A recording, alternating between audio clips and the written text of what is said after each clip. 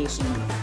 Our guest today is Isaac May, a 2017 graduate of West Virginia University's Integrated Marketing Communications Master of Science program. Isaac May is an energetic and passionate digital marketer, brand manager, and content creator with nearly a decade of experience in marketing for education and nonprofits. Isaac is passionate about helping brands develop a better understanding of their audiences and creating content tailored to provide value to them. Isaac is currently the Associate Social Media Strategist for the Pew Research Center in Washington, D.C., where he is responsible for components of the center's overall social media presence and innovation on new and upcoming digital platforms. Today, Isaac will be talking about keeping your attention, why understanding your audience in the digital age is still underrated. We'll discuss how, with the golden age of social media and digital marketing in full swing, the competition for consumers' attention is fierce. To stay relevant, marketers must understand the changing needs and preferences of their audience and adapt their strategies accordingly. We'll also discuss the importance of innovating to keep your audience's attention, how to evaluate your tactics to avoid outdated practices, and how to maintain your brand values as you evolve your strategy. Hello, Isaac, and welcome to the show. Thank you so much. I'm super excited to be a part of it. We're super excited to have you on because this is such a relevant topic, because rising above the noise to avoid being ignored by your target audience is arguably the biggest hurdle facing marketers today. Can you start us off by explaining why it's so important to understand your audience? So it's important to understand your audience because as simple and straightforward as it sounds, that's who you need to please to survive as a brand. Yes, I recognize that, in a lot of businesses and organizations, you have to cater to many different decision makers. But at the end of the day, the one thing that always matters most is the consumer or end user that you're trying to reach. So even if you're not selling a product, right, you still need the attention from your end user to continue moving forward as a business and as a brand. So having a real understanding of their wants and needs and means of communicating and consuming content is incredibly important and will always be moving forward. Absolutely. Do you see brands doing anything wrong on social, and what would that be? So there are a lot of things that I myself in particular that I see brands kind of doing wrong on social, but I'm just going to touch on a couple of things for the sake of time. So first, I see brands using social media like it's still the early 2010s, and I'll explain what I mean by that in a second.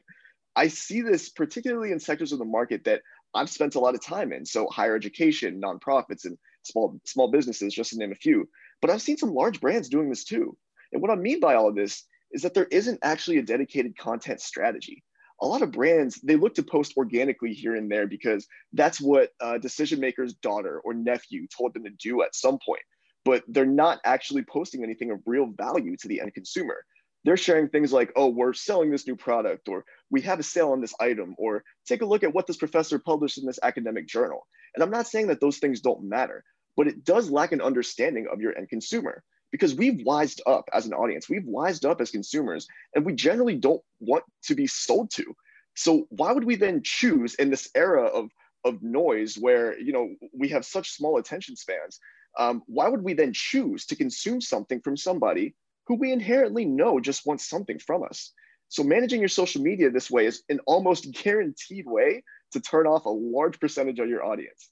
You will rarely get them to do what you want them to do by using your social media this way and having the strategy. You have to provide some sort of value to your audience because that's what's going to keep them coming back. There isn't a lot of friction in the process of clicking an unfollow button, and brands definitely have to keep that in mind.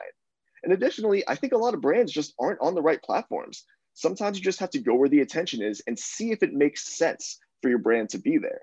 If you have a target audience of men and women ages 25 to 40 living in the US, for example, you should probably be on Instagram and find ways to be creative in creating content for that platform that feels organic to that platform.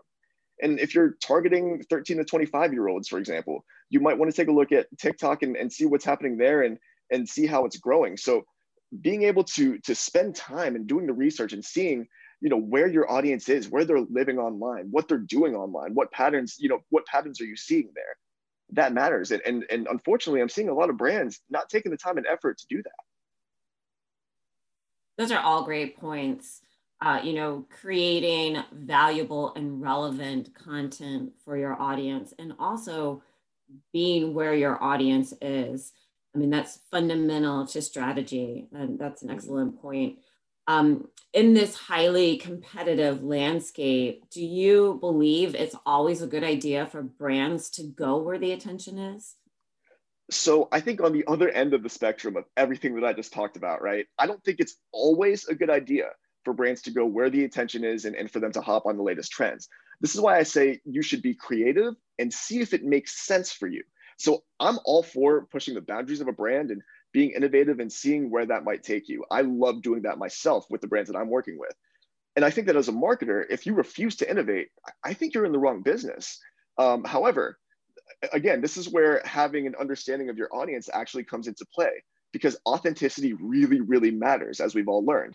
So like I said earlier, I think the end consumer is getting smarter, and we've gotten very good at figuring out if something that comes from a brand, just say on social media, for example, we're very good at sniffing out if that's real or if they're just trying too hard to get attention from us. So I'll give you an example. A few years back, we studied this when I was in the IMC program.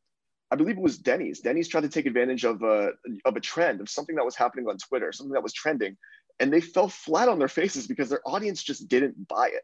And they didn't buy it because it just wasn't Denny's brand. It's not who they are. So not only do you have to have an understanding of your audience's needs, but you also have to have an understanding of how your brand is viewed by that audience and the audience that you're trying to reach. So if it doesn't make sense for you, your brand is trying to create content for TikTok, or if you're told that you should by somebody, and if it doesn't make sense for you, then don't. But it's even more important to figure out why or why not it makes sense or doesn't make sense for you and your brand. Authenticity, absolutely, is really important. And it's also key in terms of how can brands get a better understanding of new audiences they'd like to attract. What are your thoughts on that? So like I mentioned a little bit earlier, it's as simple as doing the research yourself. I think just, as a marketer, if you could just put in the time and effort to search for and understand what's relevant to your target audience, that's gonna to propel you a long way moving forward. I mean, the internet is a very powerful tool and it's highly informative. Also, it's okay to look at maybe what other brands that you're competing against are doing and look at how they're targeting those same audiences that you want to target and see what they're doing, particularly online. I'm not saying that you should copy them directly, because I never think that imitation is a good idea. That's very inauthentic, right? Which we just talked about. But if you could come up with something better, right? Does that make sense for you? And if it's working for them or if it ends up working for you, it's working for a reason. And that reason is usually because the audience sees that content that you're producing and creating and putting out there. They see that to be valuable. It's valuable to their lives. It's entertaining to them. So that's what's going to keep them coming back. That's a great point. And I'm so glad you brought up the point about really understanding your competitors as well. It's key to positioning, and also you can leverage that information to gain a deeper understanding of your target audience. Absolutely. What's an example of another innovative tactic that you've used to reach your target audiences? So as you touched on a little bit in my bio, I have a past of working in higher education. That's mostly been my background.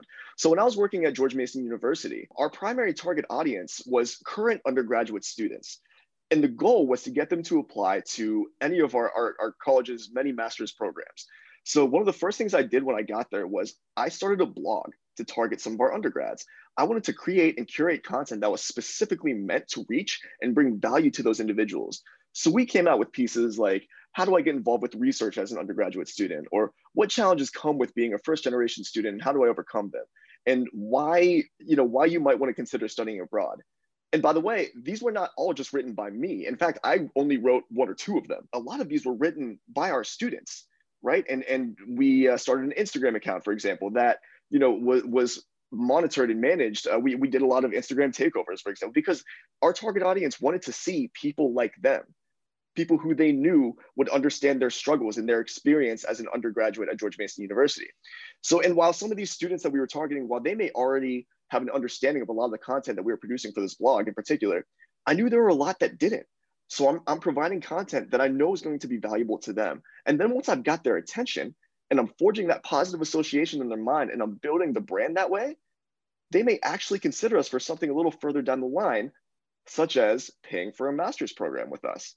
So you don't have to be innovative just for the sake of being innovative or being different. I also don't always believe that that's a good idea. You have to stay true to your brand values. But like I said, it is important to also push the boundaries sometimes.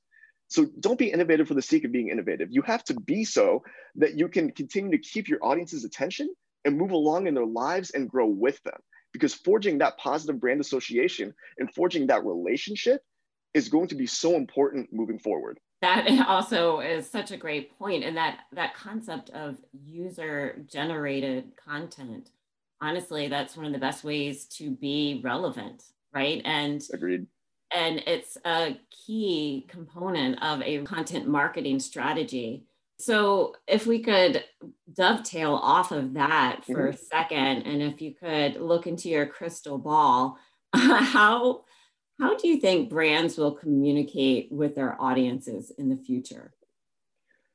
So I think they'll communicate exactly the way we've been talking about through some sort of content marketing, right? So if brands begin to look at themselves as media or as content producers, they'll change their entire outreach and marketing strategy in a way that will be very, very beneficial for them moving forward.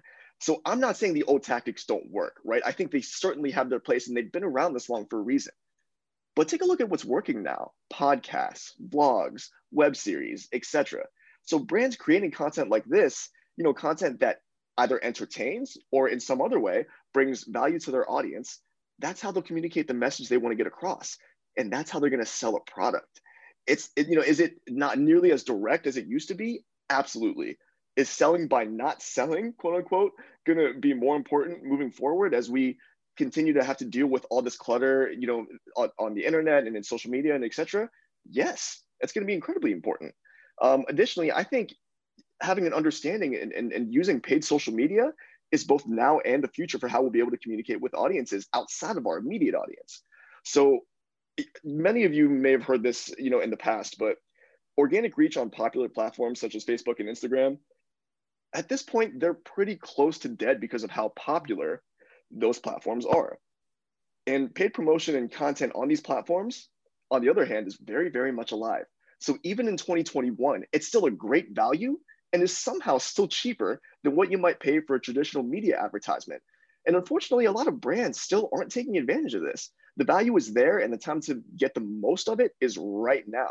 And it really pains me to see a lot of brands who I think have a great identity and a great core not being able to reach who they need to reach because they just are lacking an understanding of how these platforms are working now, and more importantly, how these platforms are changing. Mm-hmm. The return on investment is really important. Well, I was hoping you might be able to give us a little insider's insight, so to speak, on what is the latest new way for brands to reach their audience? So we basically, as humans, we basically always communicated in three key ways, right? So it's audio, visual, and text. So we've gotten past the text part of the cycle, right? We went from newspapers to online blogs, right? We've gotten past the visual part of the cycle, so lots of video. And now I believe we're in the thick of the audio part of the cycle. So doing what we're doing right now, right? So having this conversation via podcast. So podcasting, Alexa skills, etc. So this way of communicating continues to bring a lot of value to consumers because it saves them time. So they can listen to this podcast when they're commuting to work or when they're working out at the gym or getting ready in the morning or cooking dinner, right? Every medium has its own value. And this is the way right now, which is why you have new social media platforms like Clubhouse, for example, which is why, you have little features like that popping up. And moving forward, I think you're always going to reach your audience by way of one of these mediums. Now, understanding how we use these mediums and how they work in particular, and why they're trending and how they work in a particular time that they're trending, that is what matters, as well as having a real understanding of how your audience is using these mediums and then being able to execute on that, I think will be vitally important moving forward. Again, so many great points.